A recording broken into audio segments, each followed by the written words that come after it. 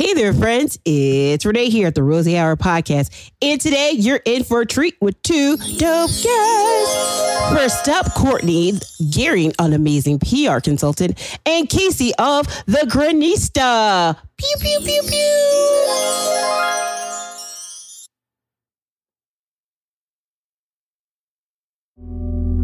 Everybody drink rosé, rosé. So we sippin' rosé. We gonna sip rosé, rosé. Sippin' rosé. Baby girl, she don't play. So we sippin' rosé. We're gonna sip rosé. That rosé hour, baby. Sippin' rosé. Hey there, friends. It's Oh, you me? hey, kicking it off this week.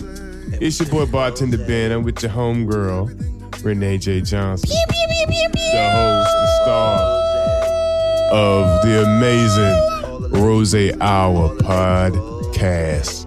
Everybody drink rosé. Rosé. Good morning, young lady. How you feeling? Man, it's been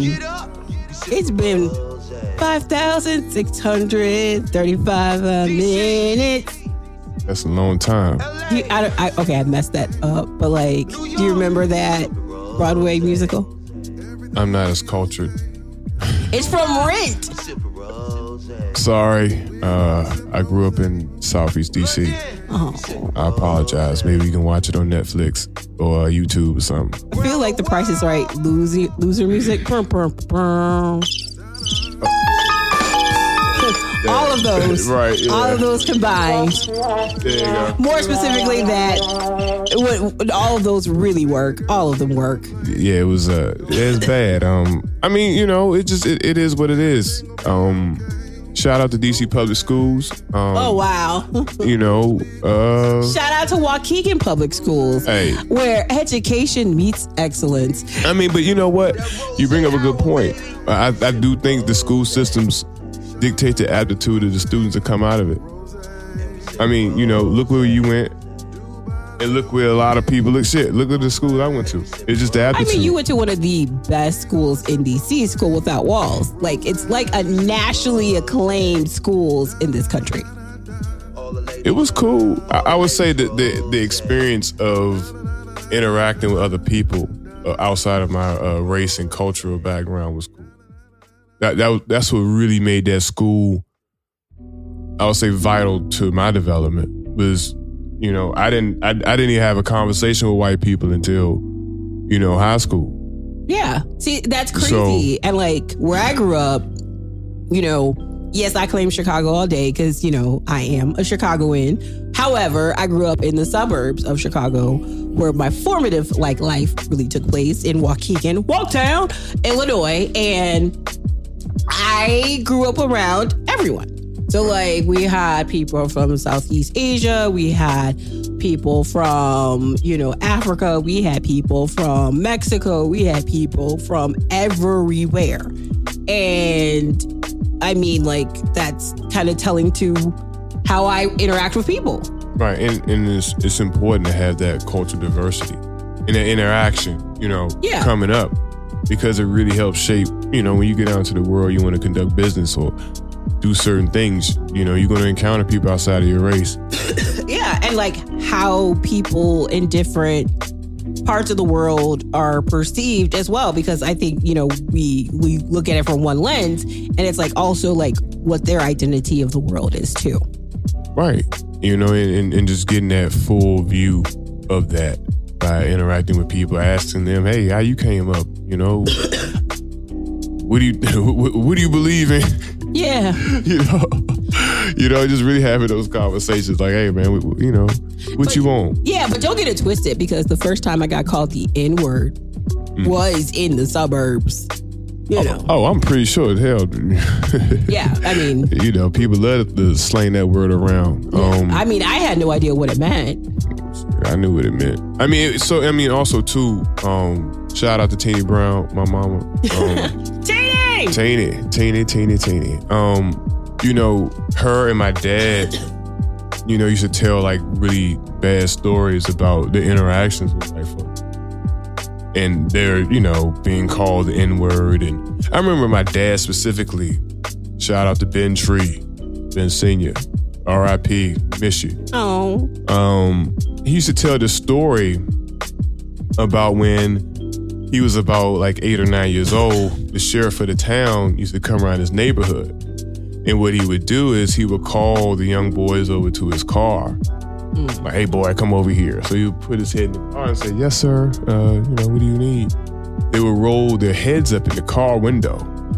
And then he would drive down the street. So my dad would tell this story about him trying to run as fast as he can as this sheriff gets up to like 25 miles an hour. Oh, wow. He's riding down the street. Mind you, his head is rolled up in the window. And he's like, hey, do you like my wife? It's kind of a catch-22, question. So one day he would ask the question, hey, do you like my wife? And he's like, no, sir. Well, why don't you like my wife? Then he hits the accelerator. And then once he's done toying with these black kids, he'll unroll their head out of the window and let them just fall on the side of the road. So,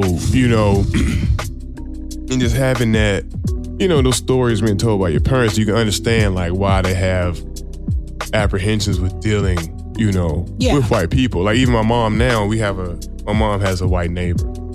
And like she's like, oh, I can't go over there and can't trust him. Like she's always like looking out her blinds of it. And I'm like, there's no words that I could use to say, hey, look, dude ain't on shit. He's not messing with you. But because of her experience. Exactly. I'm like, well, whatever you had to do to make it through that period and whatever, fear defense mechanisms you have against these people that are threatening and have been threats to you, your life, and your well-being, I get it. Yeah. She just avoids it and don't want to deal with it. And ain't nothing I can say. I can't tell her, like, don't feel that way. No, and that's very real because, like, and part of this is because we're talking about, what came out, with Breonna Taylor. Like, right. How hard is it right now for us to say, like, dude got indicted for the bullets that didn't hit her? That's what he's indicted for. The bullets that didn't kill a human. Like, I mean, again, I feel as though this is propaganda. It's making people less and less sensitive to the death and murder of black people. Yeah. That's all it is. Because, I mean, let's just be straight up and being real. Majority of white people don't give a damn that these black people are being murdered like this. It's cool to yell the Black Lives Matter to show that you down, but you don't really care. How could you? To be honest, like, how could they really care about this population of people that they really don't know, they don't understand, and at the same time, the media perpetuates this idea, the stereotype that, hey, these people don't want to work. They don't want to do this. They don't want to do that. This is how we live. Right. And I was having a conversation with a coworker the other day, and I was like, shit, we have the same hygiene factors that you have. We have the same concerns that you have. We want safe communities. We want safe neighborhoods. We want good schools. We want our kids to know what the hell rent is, what Broadway plays are. We want our kids to have that exposure. Hey, we want to take them to a decent restaurant to show them how to order a steak, what the temperature is and the importance of that. What's the difference between a porterhouse and a T-bone? That type of culture we're not getting, but at the same time, it's like we don't have an appreciation for it. But that's the you know what I'm saying? Like the impression that people have of us, and it's not. I don't think it's fair. Yeah, and and without harping too much, I mean, we can't help but harp, right? Because we are black people in America, and to be honest, we guys are listening to two black people who are trying to do some good and do some educational things, who are trying to live good lives, and this stuff impacts us. Because there's no bounds to this propaganda and this, I would say, extinction level event that we're being prepared for. Yeah, because it could be us tomorrow. Like, I could be driving to the grocery store. Like Breonna Taylor wasn't like home. some bum. I mean, but just even, yeah, we already know the backstory, like how she got killed, but it wasn't like she was outside selling. Right, she didn't have no huge background criminal. In a nice apartment complex. Right, but even just she was an EMT. Yeah, she's supposed to be one of the lives matter. Right, she's part of that clique, and for her to get like gunned down like that, and then for there to be a charge like that is like a slap in the face. It's literally the 50s and 60s all over again. And I mean, I think, us as black people, we do need to educate ourselves on the Second Amendment laws, making sure that we're doing what we need to do and arm ourselves, because it's getting to a point that, hey, we're not going to have protection. I'm just going to say it. I mean, and I think people forget, right? Like in U.S. history class, right? When our founding fathers, quote unquote, created this country, black people were not part of the Constitution. We were not considered people. So any law that was created in this land was not with us in mind. So we are not protected by the laws of the system. So systematically, how could we expect to be covered? I mean, I ain't tripping. We can do a reservation or something.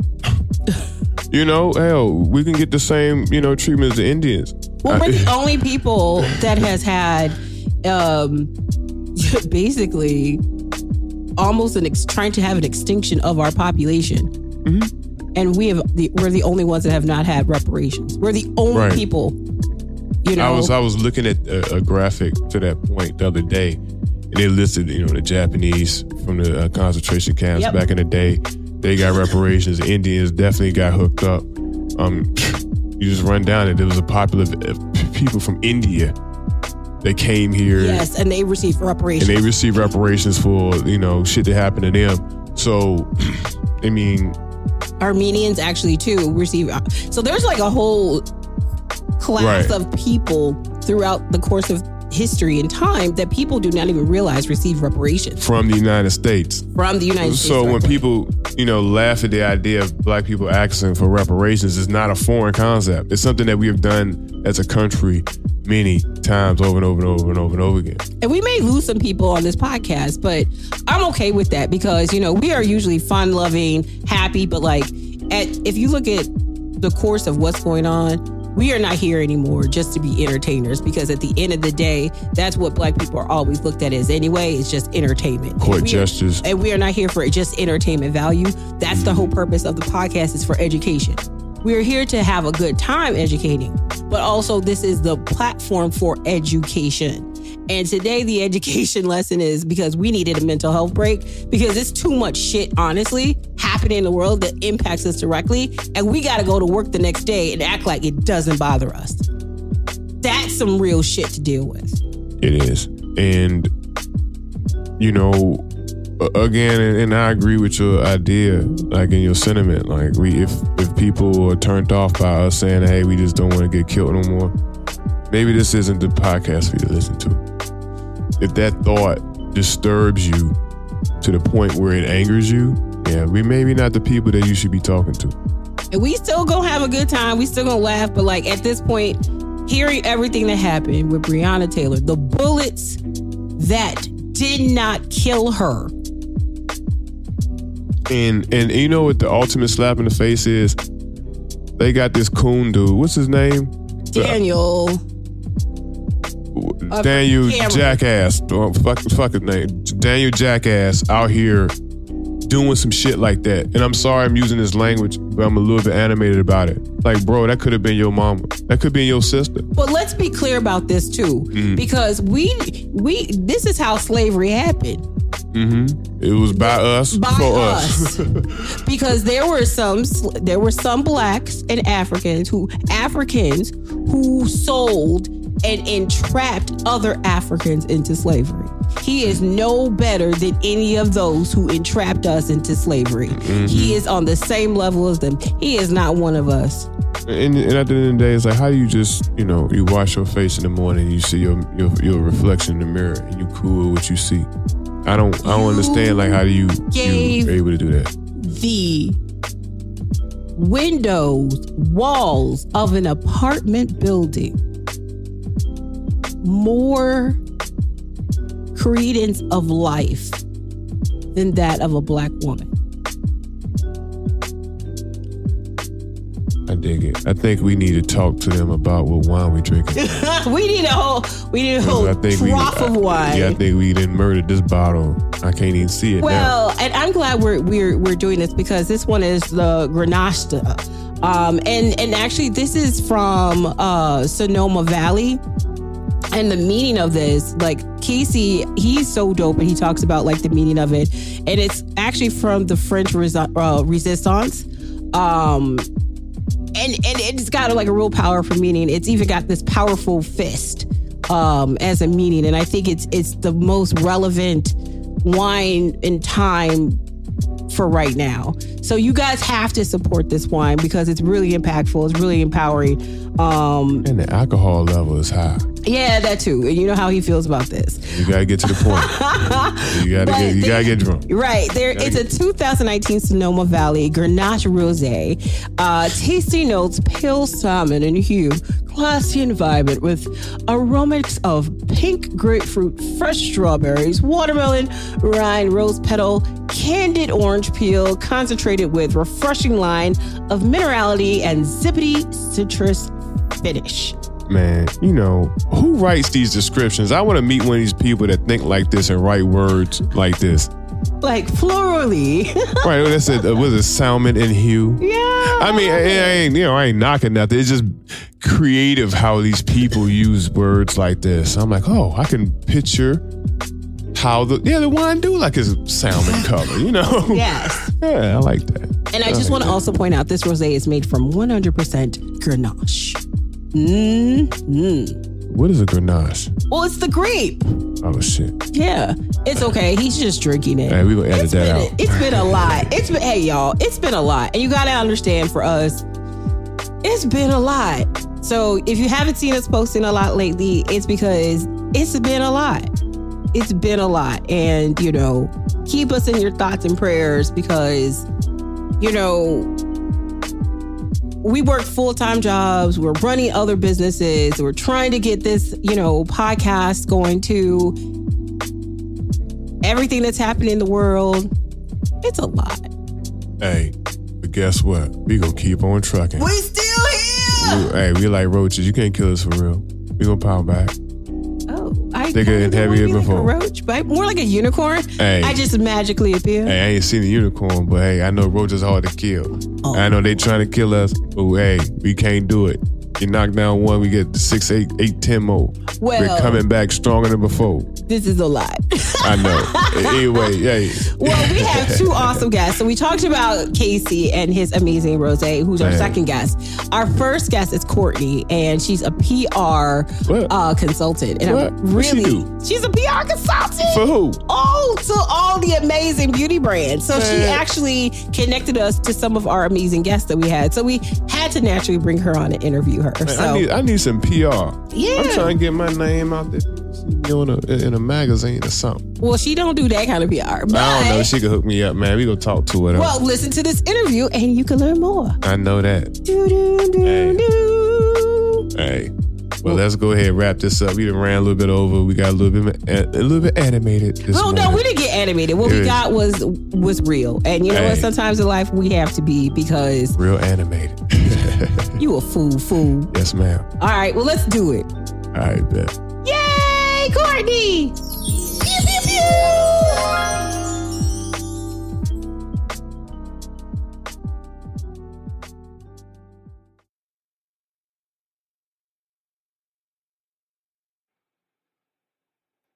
Hey there, friends. It's me, Renee, here at the Rosé Hour podcast. And today, y'all, she is so dope. Like, seriously, we just started this podcast and, you know, early this year, like February, March, and this young woman came out of nowhere because she's so amazing and has a network of people who also own businesses like herself. She's connected to people who are also entrepreneurs, thriving, doing amazing things. And she is a PR person who connects them to other people doing amazing things, because that's what amazing people do. She is gifted. She drinks wine. She knows where to get the best wine, and also resourceful. Y'all give it up for Courtney! Yay, thank you, Renee. I appreciate your introduction. I'm so happy we connected. Yes, me too, because like you have connected me to so many of our guests. I love it. That's awesome.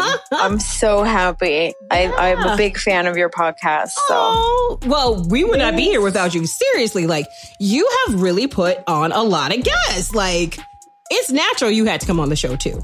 Thank you. Thank you for having me. So Courtney, you got to tell everybody you are like a PR consultant guru to the stars.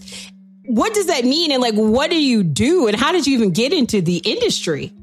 Yes. So I do PR. I also do a little bit of marketing. I have my own business for 7 years now, which is kind of crazy to think, wow. But I absolutely love it. So I got into kind of PR and marketing actually living in Qatar. So wow. I lived in the Middle East.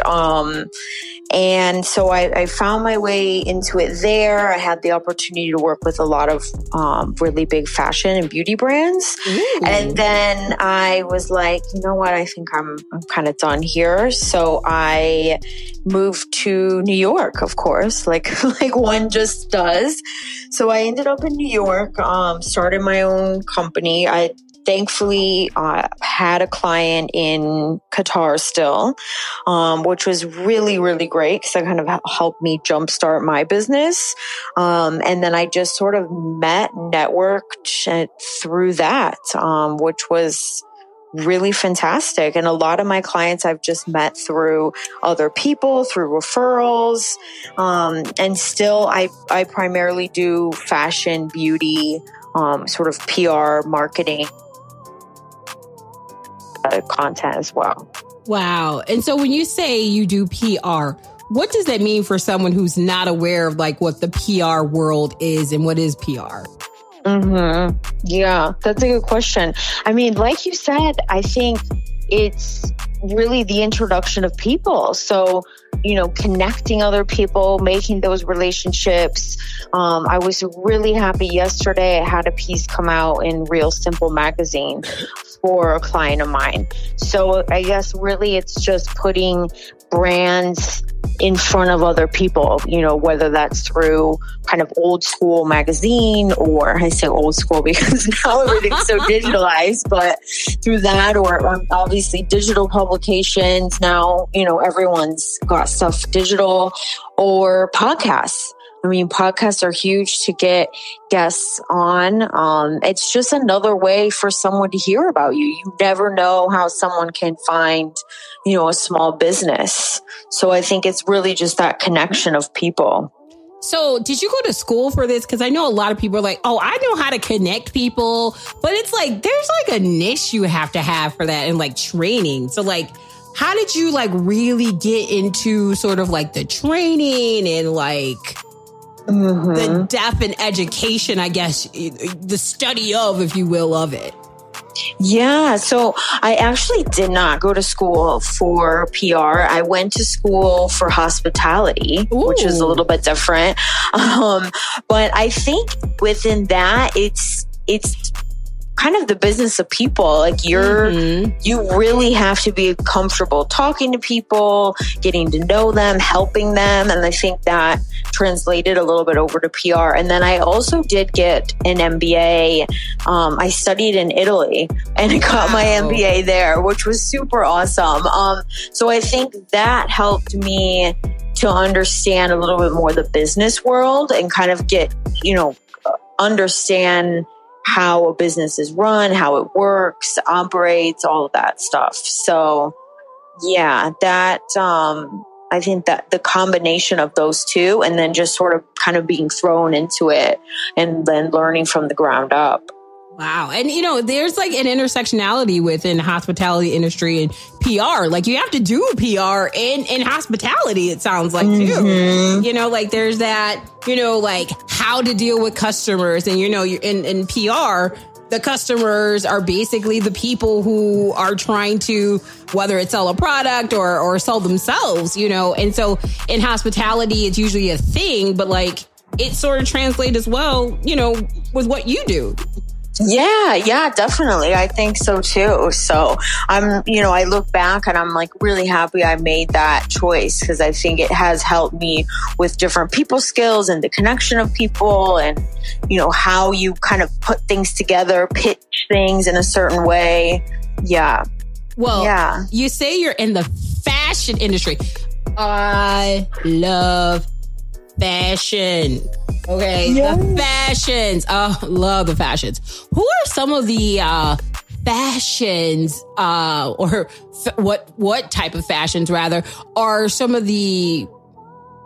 I'm phrasing the question wrong. What fashion markets? Because fashion could be so many things. It's encompassing of a lot of things. What markets do you sort of like work in that space? Like, is it like health and beauty? Is it in wearables? Is it health and fitness? Is it like across sectors? Right. Yeah. So I would say a little bit of the cross sector part. So some of my clients are fashion and accessories. And I mean, I've also worked with some now and in the past. And then also I would say in the last 2 to 3 years, I've been able to work more with some beauty brands. So whether that's like skincare, not so much on the makeup side, I would say more skincare. And also with a clinic that focuses on like facials and all of the things that come, microneedling, all the million different types of things you can do now. But still, I think overall, they also focus a lot on wellness too. So sort of like beauty from within.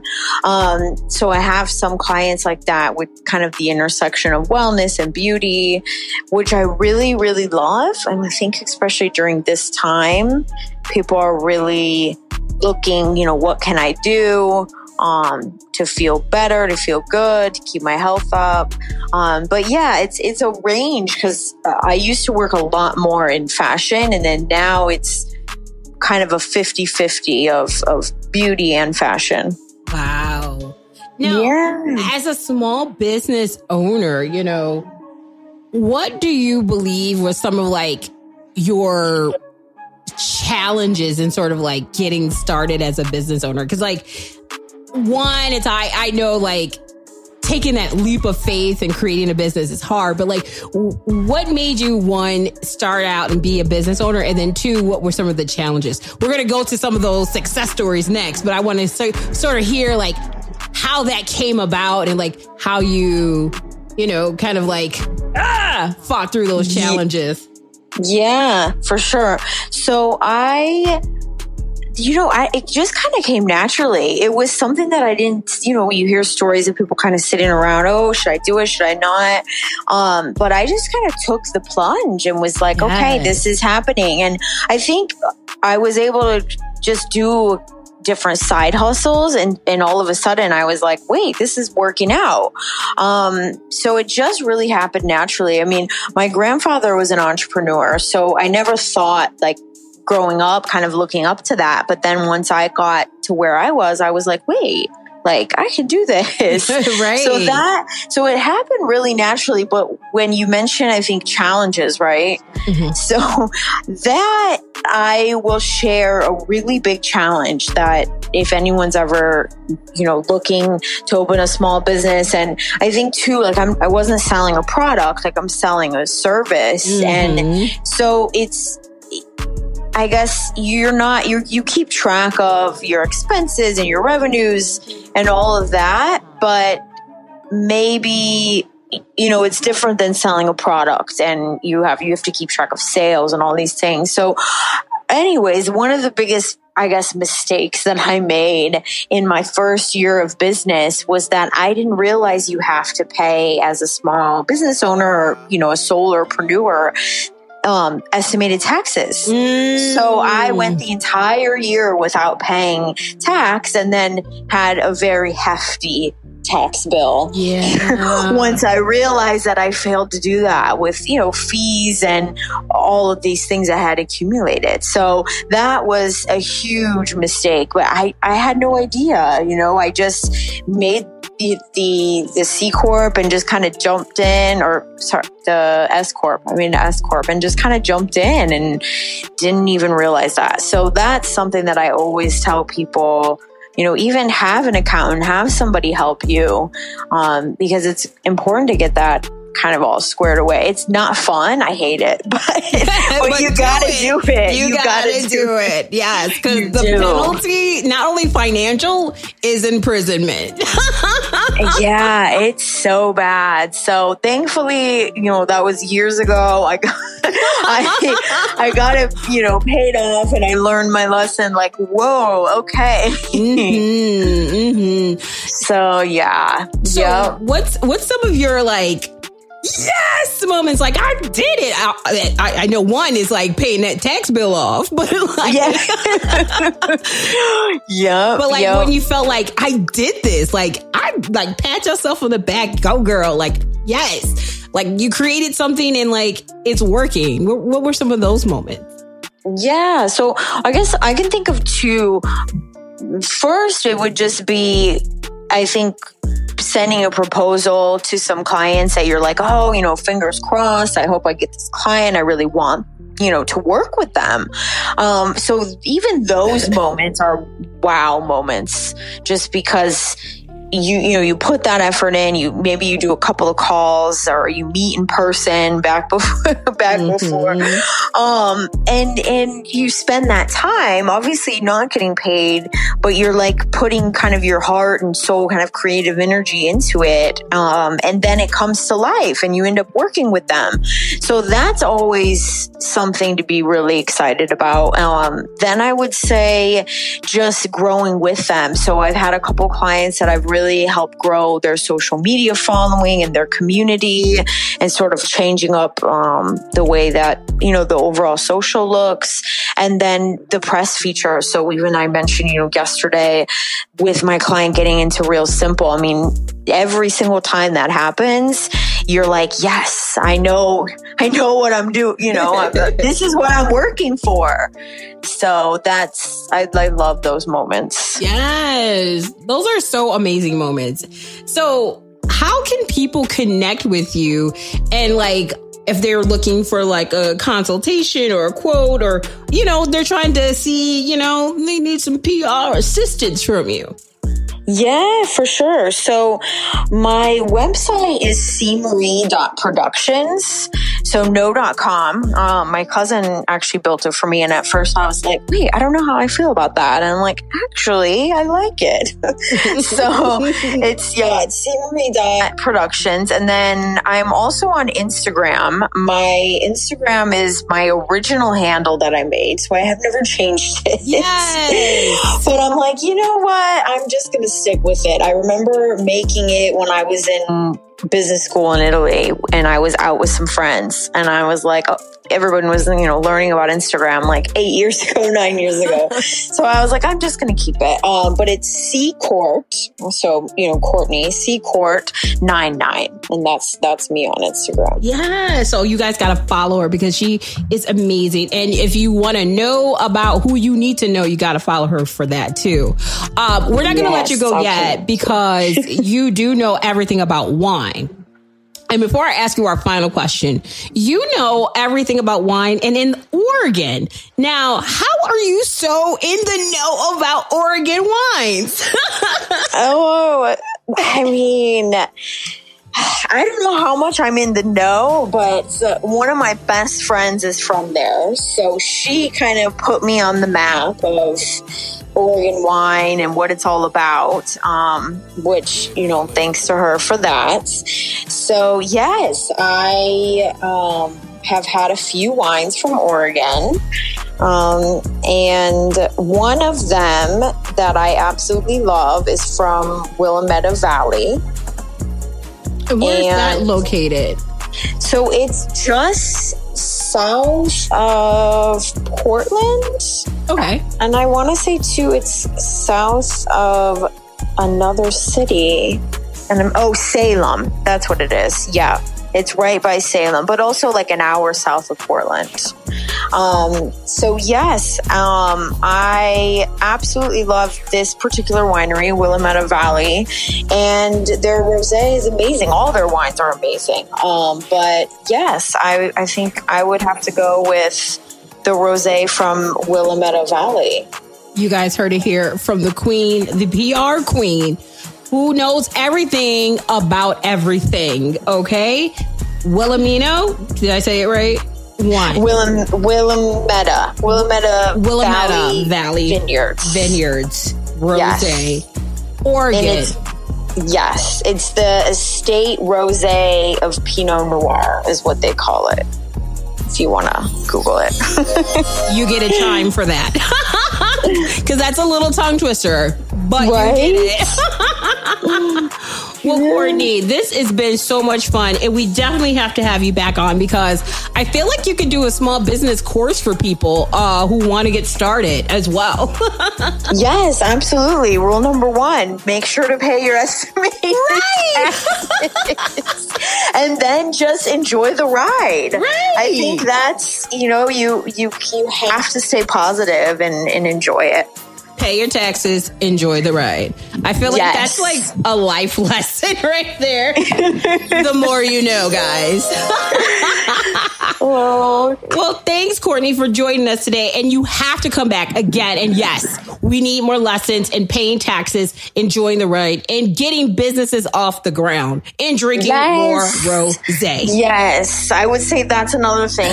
I love working with small businesses. I know you advocate for small businesses. So yes, we'll be doing some work together soon. I feel it. Yes, let's do it. Yes. Well, guys, thanks for listening to Courtney. Cheers. Cheers. Bye.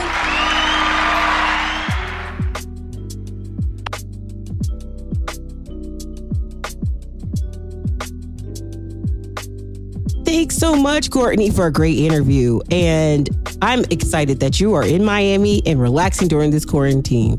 We're going to take a quick commercial break, but when we come back, we're going to talk to Casey in the wonderful Sonoma County of California and hear about some amazing grapes and what he does with them. Pew, pew!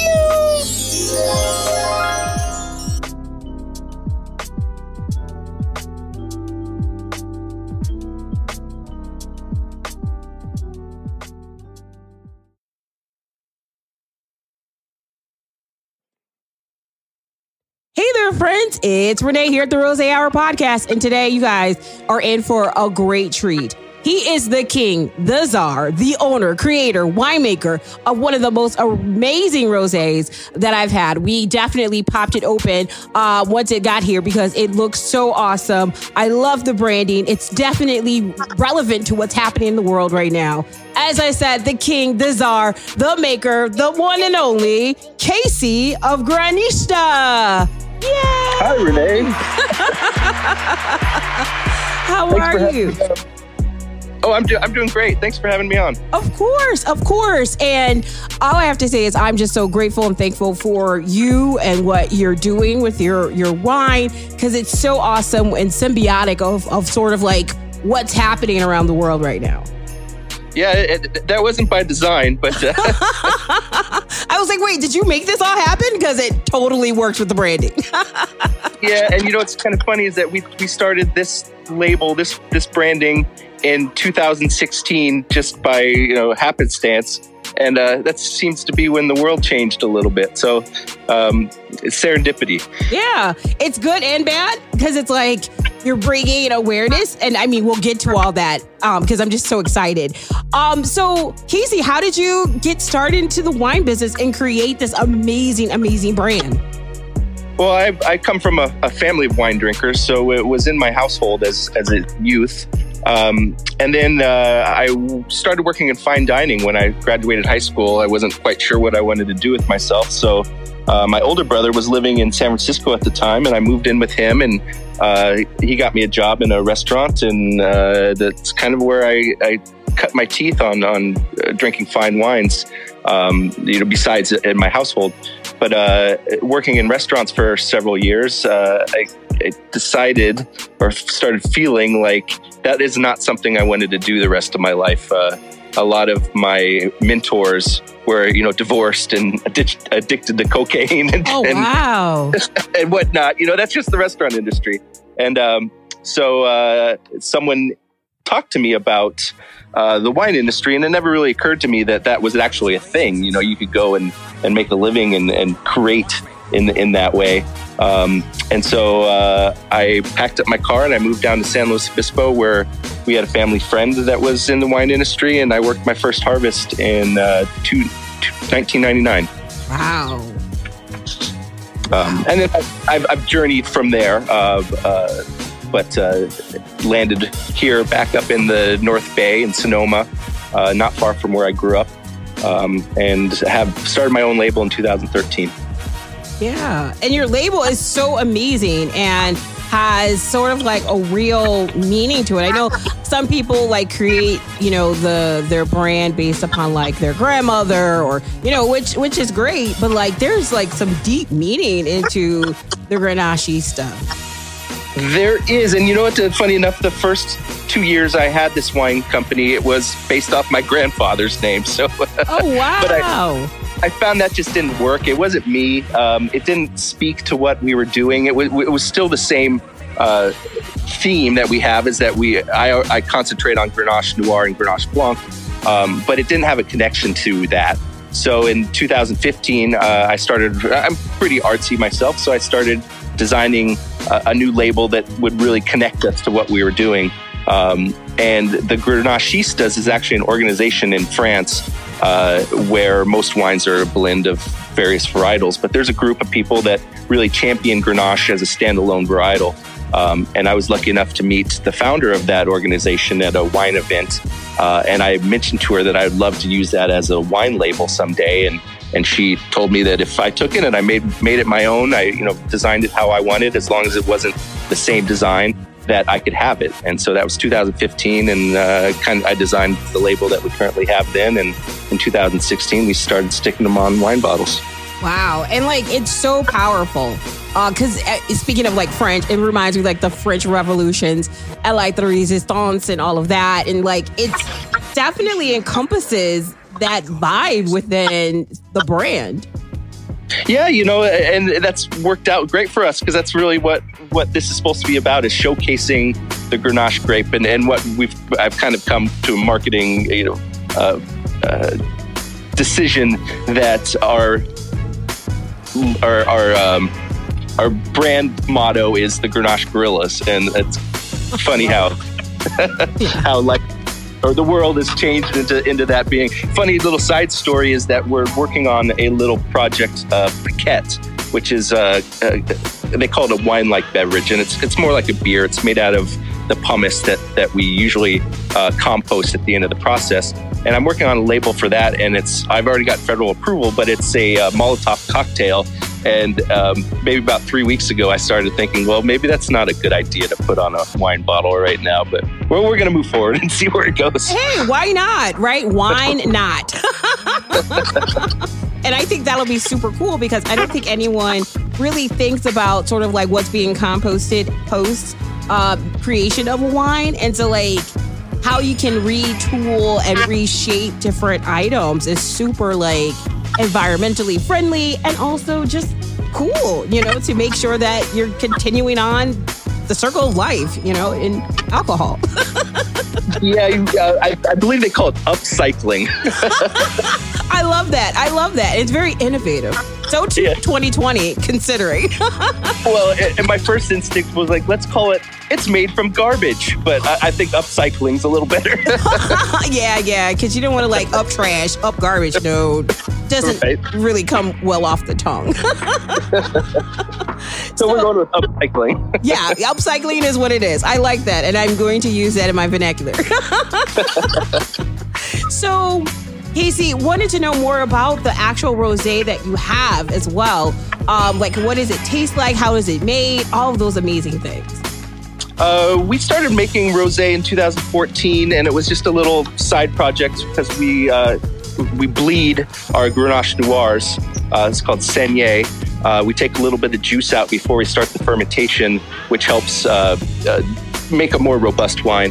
And we take that juice that we pull out, and it's only on the skins for as long as it's in the winery, a few hours, and make rosé out of it. And the first year I think I made 14 cases, and it was just for me and my wife. And then, every year we made more and we made more. So what we do now, it's not Saignée, it's not our bleed. I actually buy fruit from an amazing site here in Sonoma, and we press it just for making rosé. And I don't make a whole lot. I used to, but the shelves are so packed with pinks nowadays that I just make enough for our wine club and a little bit of wholesale restaurants for by the glass. But it's pressed into a stainless steel tank where it's settled, and then moved into stainless steel drums and fermented. And it's only Grenache because that's all we do. So it's a Grenache rosé. And I really prefer rosés from Provence and from Bandol. So I make it in that style. It's acid driven. It's fresh. It's light. It's really just for sipping on it. There's not to overthink it. Yeah. And I mean, you're right about rosé as being sort of there's so many on the shelves now. And I know rosé all day is turning rosé every day, all day, every day of the year. And it's how did we make that transition? And sort of with your winemaking, have you thought about expanding your rosé collection? Not necessarily, because since I only make Grenache, I only have one color on my palette. Mm-hmm. So it doesn't make a lot of sense to do single vineyard rosés. And not only that, as you mentioned, it's a hard sell right now to get on the shelf, especially for a little guy. So it's not really something I'm looking for. But I do make a rosé pet nat now. I started last year, which is super fun. So I'm always willing to expand and to make fun things and kind of chase things down the rabbit hole. But expanding rosé production isn't really in my wheelhouse right now. Totally understand. So you have several other types of wines too that you produce. This is true. I mean, my real focus is on Grenache Noir, on single vineyard Grenache Noir, which really showcases different terroir and sites, colonial selections. But in that vein, we also make Grenache Blanc and make pet nats out of Grenache and rosé, of course. So rosé is not our main focus, but I love drinking rosé, so I will always make one. It's just a matter if it gets out to the public or not. Right. I mean, because you have to. I mean, you gotta drink your own supply. I mean, it makes sense. You gotta make sure it's what you like. Yes, and that's so important. In anything, but in the wine industry, if you're chasing fads and you're trying to make wine for other people or to get scores, it's just not authentic, and it shows, and it just won't sell. You have to be true to your taste and what you want to make. That's very true. That's very true. And you said you actually made the logo, so you have a graphic designer background as well? Not formally. That's all of us nowadays. Yeah, I've just learned, and it really started with the first label I designed. I drew it up, and then my brother-in-law is a graphic designer, so he kind of cleans it up for me. But in that process, I've learned to do most of this myself. He still takes the ball on the 1 yard line and gets it over the finish line. But yes, most of this stuff I design myself. And I'm also enjoy photoshopping.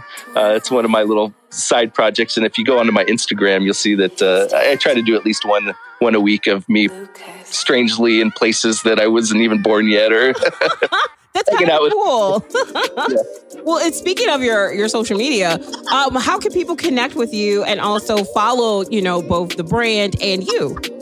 I mainly post on Instagram. It's kind of my weapon of choice, and I'm Grenachista on Instagram.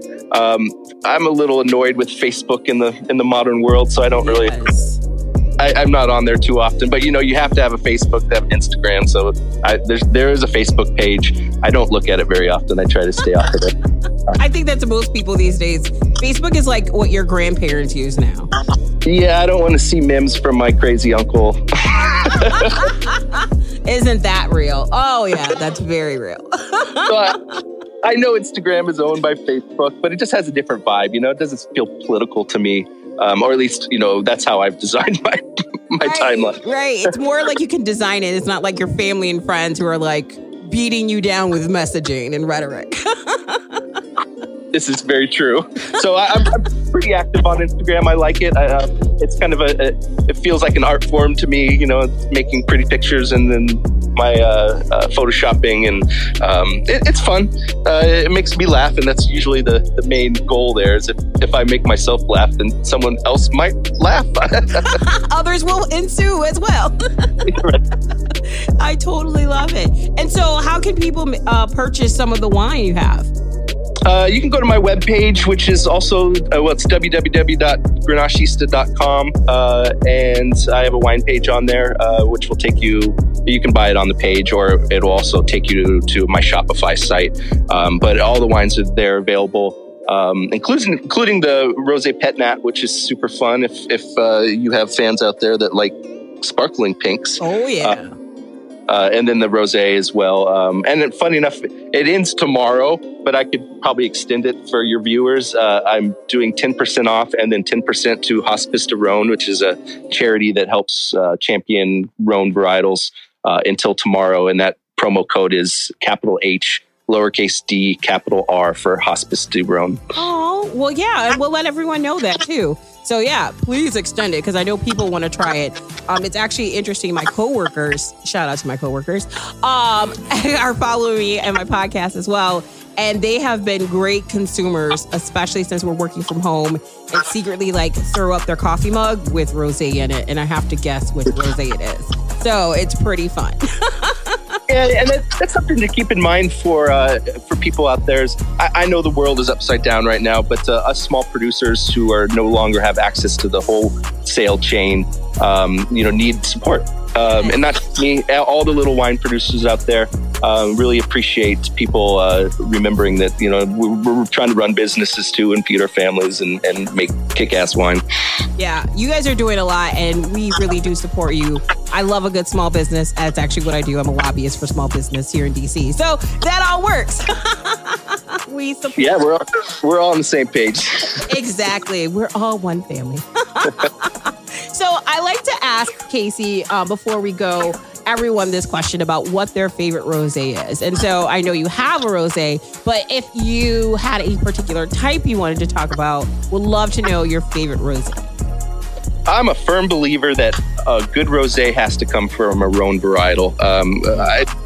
I'm not a fan of Zinfandel rosés or Cabernet. Hey, there's something for everybody out there. It's just my personal opinion. So really, when we're talking about rosés that I drink, they're usually French and provincial. The rosés from Bandol. I mean, there are some great producers here in the States that make delicious rosés, and I'll drink those as well. Off the top of my head, the person I buy some fruit from, Peter Mathis, makes an incredible rosé from Sonoma Valley. But mostly it's usually Bandol or Grenache or Cinsol based rosé.